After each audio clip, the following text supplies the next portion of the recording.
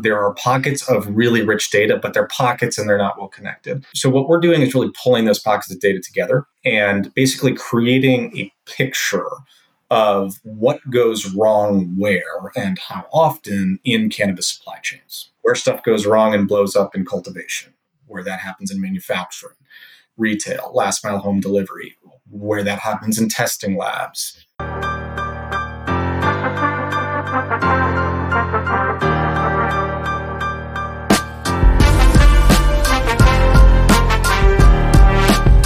Welcome to How to Flourish in Cannabis. I'm your host, Brian Weber. How to Flourish in Cannabis is a bi-weekly educational focused show with proven leaders in regulated cannabis.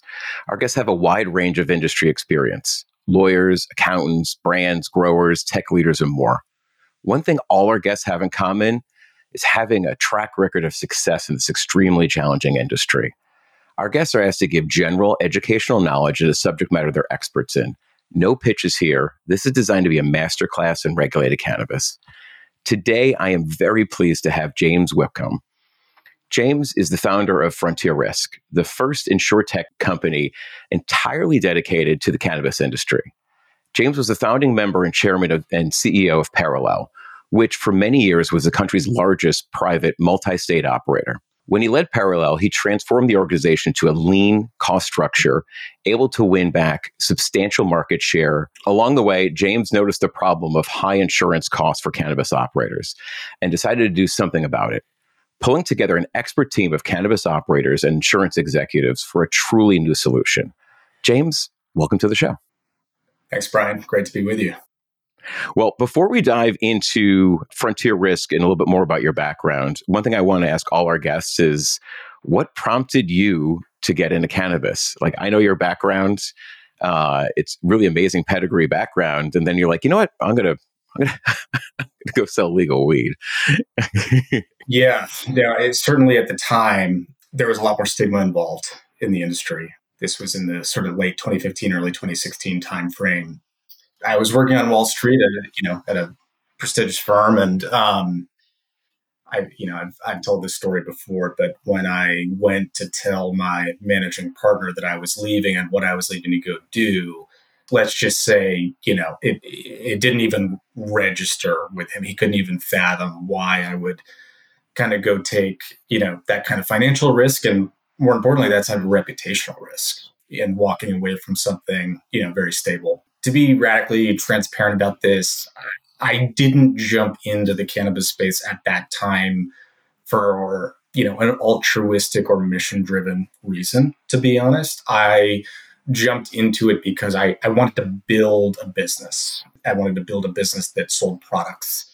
Certain things in my personal life were decently flexible. No wife, no kids.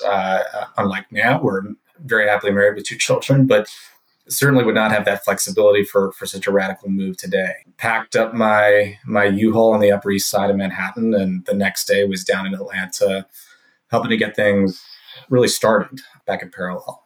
The first couple of years were just a complete blur. We were on the road all the time, just living out of suitcases, moving around, made it, to the sort of upper tiers of Delta's kind of most premier Sky Miles program. My proudest accomplishment in my life.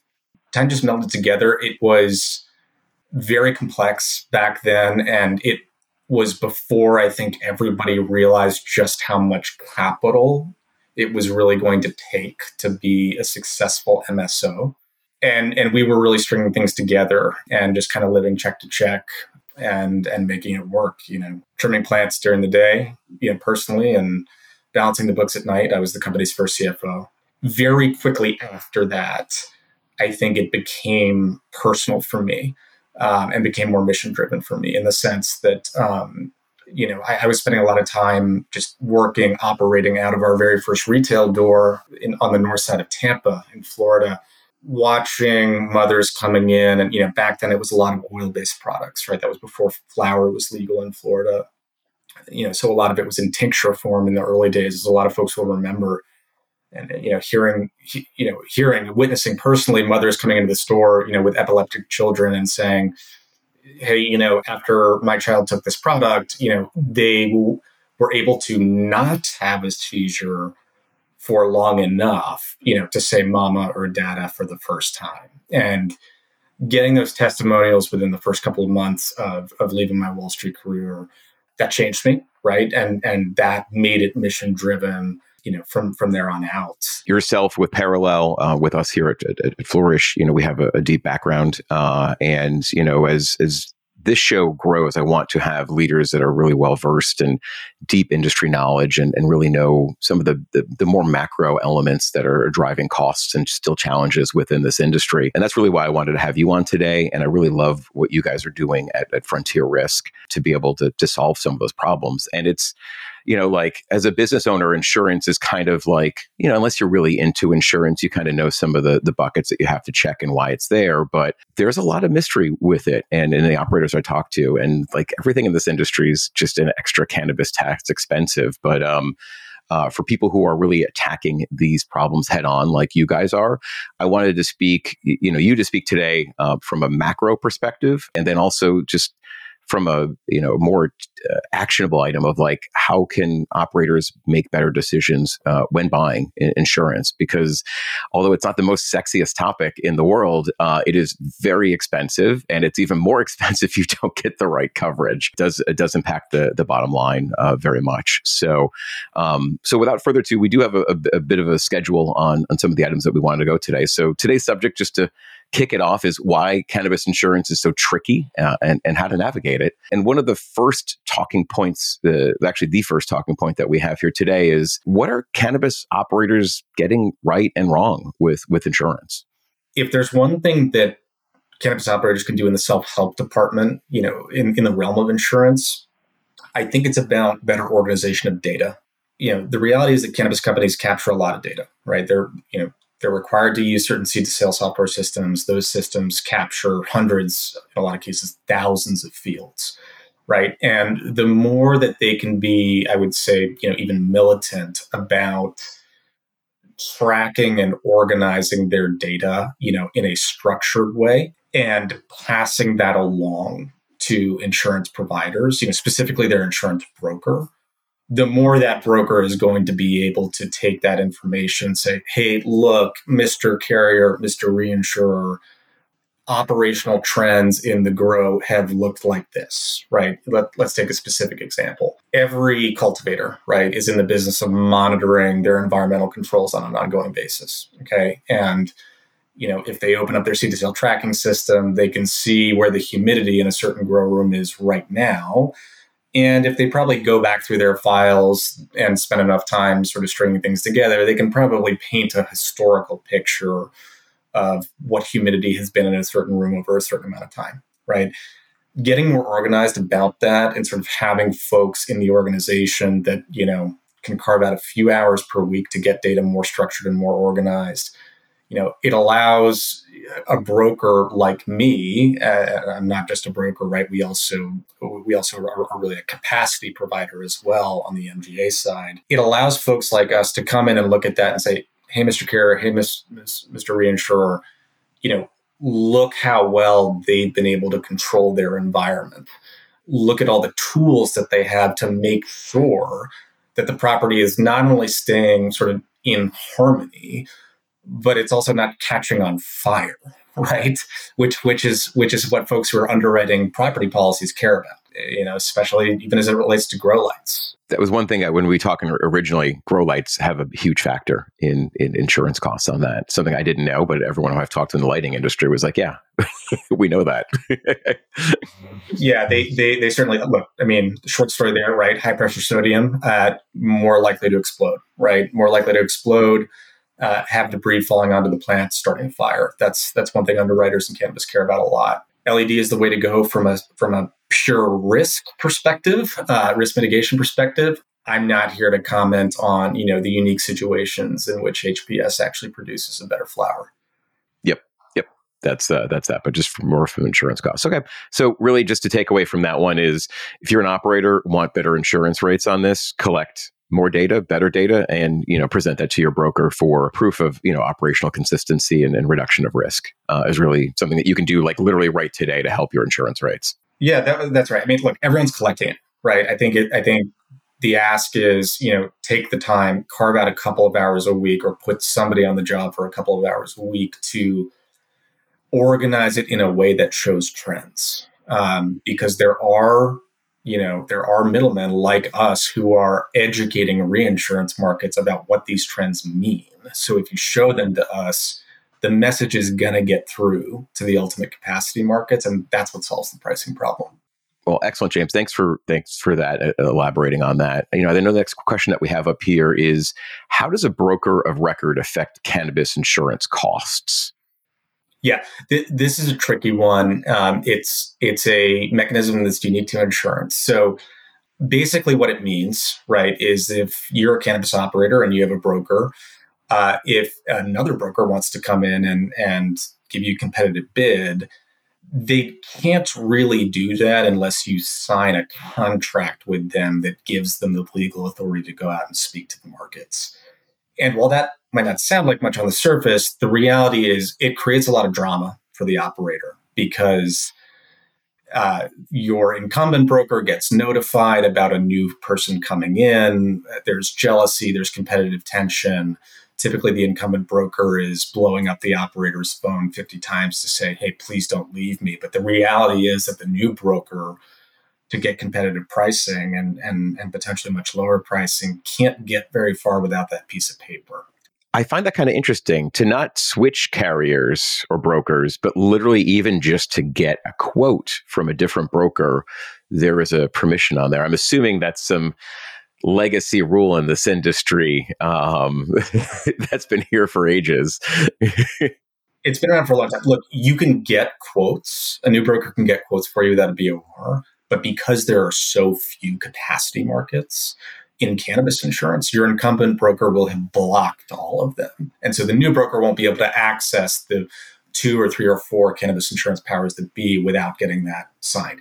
In other industries, this is less of a problem because there are more capacity markets. Yeah. So how does a current operator right now maybe wants to search out other brokers for better prices? How would you recommend someone navigate that opportunity, besides just honestly having an honest conversation with your current broker?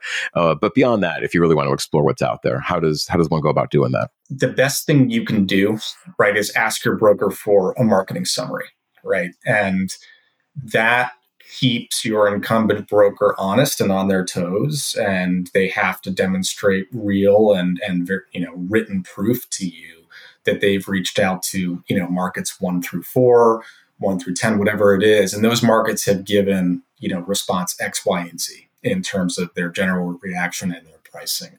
And if you're not asking them to do that every single year on your renewal, your incumbent broker may just kind of press the re-up button with your incumbent carrier and not work too hard to get rates down, right? Brokers aren't incentivized to get rates down because they earn commission. So market summary, ask your broker for a market summary. I like that. Cool. I know the next one that we had up here was how could, and actually this is a really important one, a very timely one, is how could rescheduling affect insurance within this industry? And just to cover this, rescheduling currently Schedule 1, talk of the recommendation from HSS to reschedule to Schedule 3. It could only help. There are a couple of mega brokers and then dozens and dozens of carriers and reinsurers who I think will jump into the cannabis fray if and when rescheduling happens. And, for what it's worth, I'm in the camp of, highly likely in 2024, but probably not as early as some folks think in 2024. It goes back to my opening comments around, how these decisions get made in the boardroom, right? A lot of these companies are very, very large. The insurance industry is one of the largest industries on the planet, right? That and pharma are sort of the 2 biggest industries. You've got some very risk-averse sports, and what they need is a very strong signal from the federal government. And I think rescheduling is about as strong and official as you can get. They'll jump in. More players in the space means more competition. More competition means lower prices. So we do expect it to help a lot. But those insurers, reinsurers, brokers, et cetera, they still need to understand how to price cannabis risk. Rescheduling doesn't guarantee that they'll actually understand how to price it. And so, it goes back to my point around getting your data organized. Yeah, data organized, and also understanding the needs of cannabis operators. It could be okay to sell, but like there's a lot of niche stuff within this industry. Even after scheduling changes, like going with a broker that actually understands and has experience within cannabis, like I think that's kind of a no-brainer. Yeah, look, I mean, these large companies, right? They're going to want to move quickly. They're going to see the opportunity, and in moving quickly, they're going to say, okay, how can we attack this the fastest? Let's use legacy CPG, legacy pharma, legacy tobacco, legacy alcohol insurance application forms, because we think some amalgamation of those applications represents what cannabis is, right, from seed to sale. They're wrong about that, right? It's unique, it's different.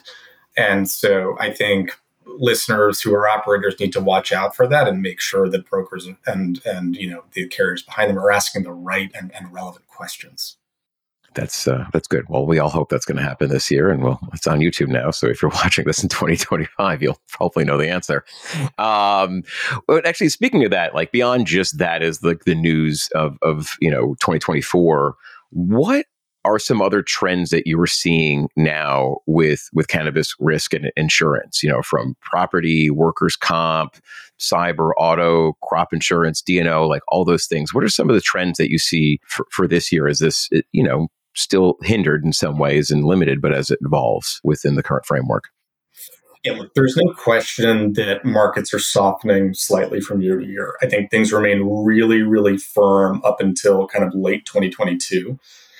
And then a few more capacity providers jumped in, and all it took was one or two more to sort of bring things from X to kind of X minus 10%.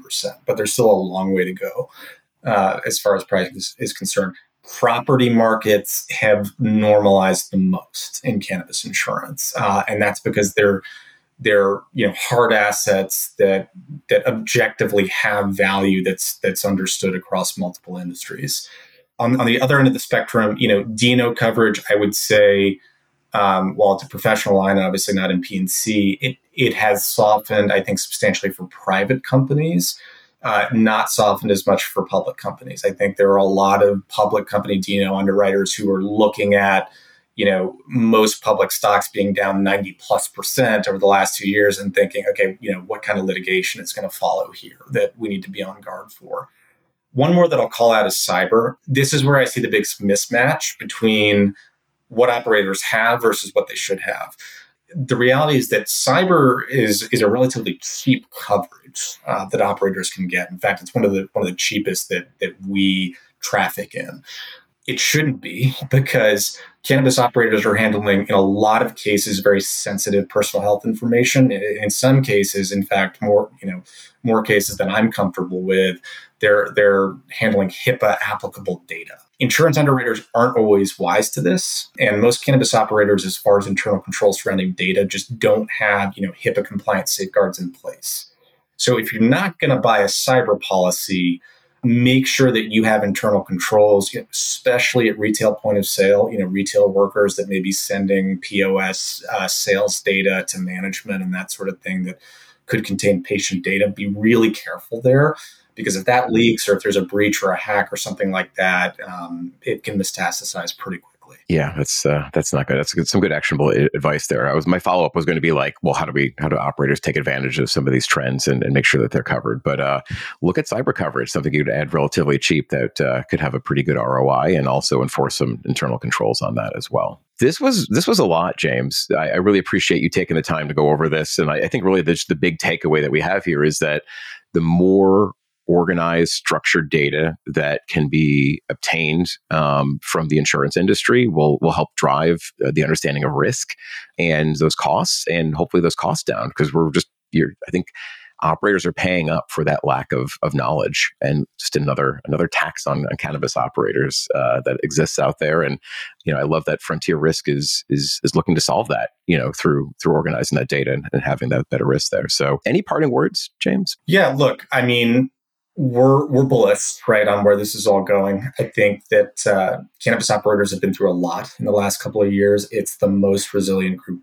of people, frankly, across any industry in any country. Something I'm very proud to be a part of, and we're here to help at Frontier Risk.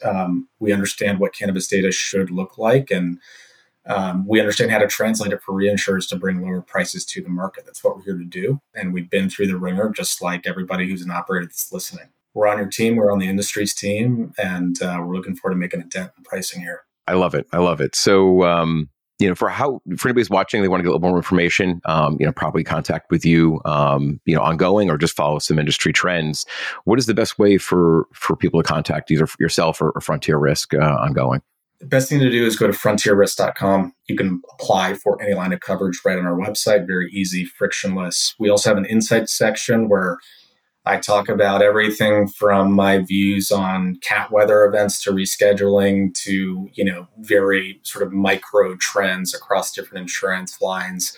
Some of it's exciting. Some of it's the type of thing you want to fall asleep to.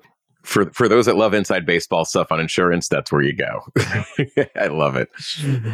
I love it. James, well, I appreciate your time today. Thank you so much for being on. We're looking forward to where you're on there. And thanks for giving some actionable advice and some knowledge to our audience and helping our operators make some better decisions today and then going down the line. So thank you, James. Thanks for having me.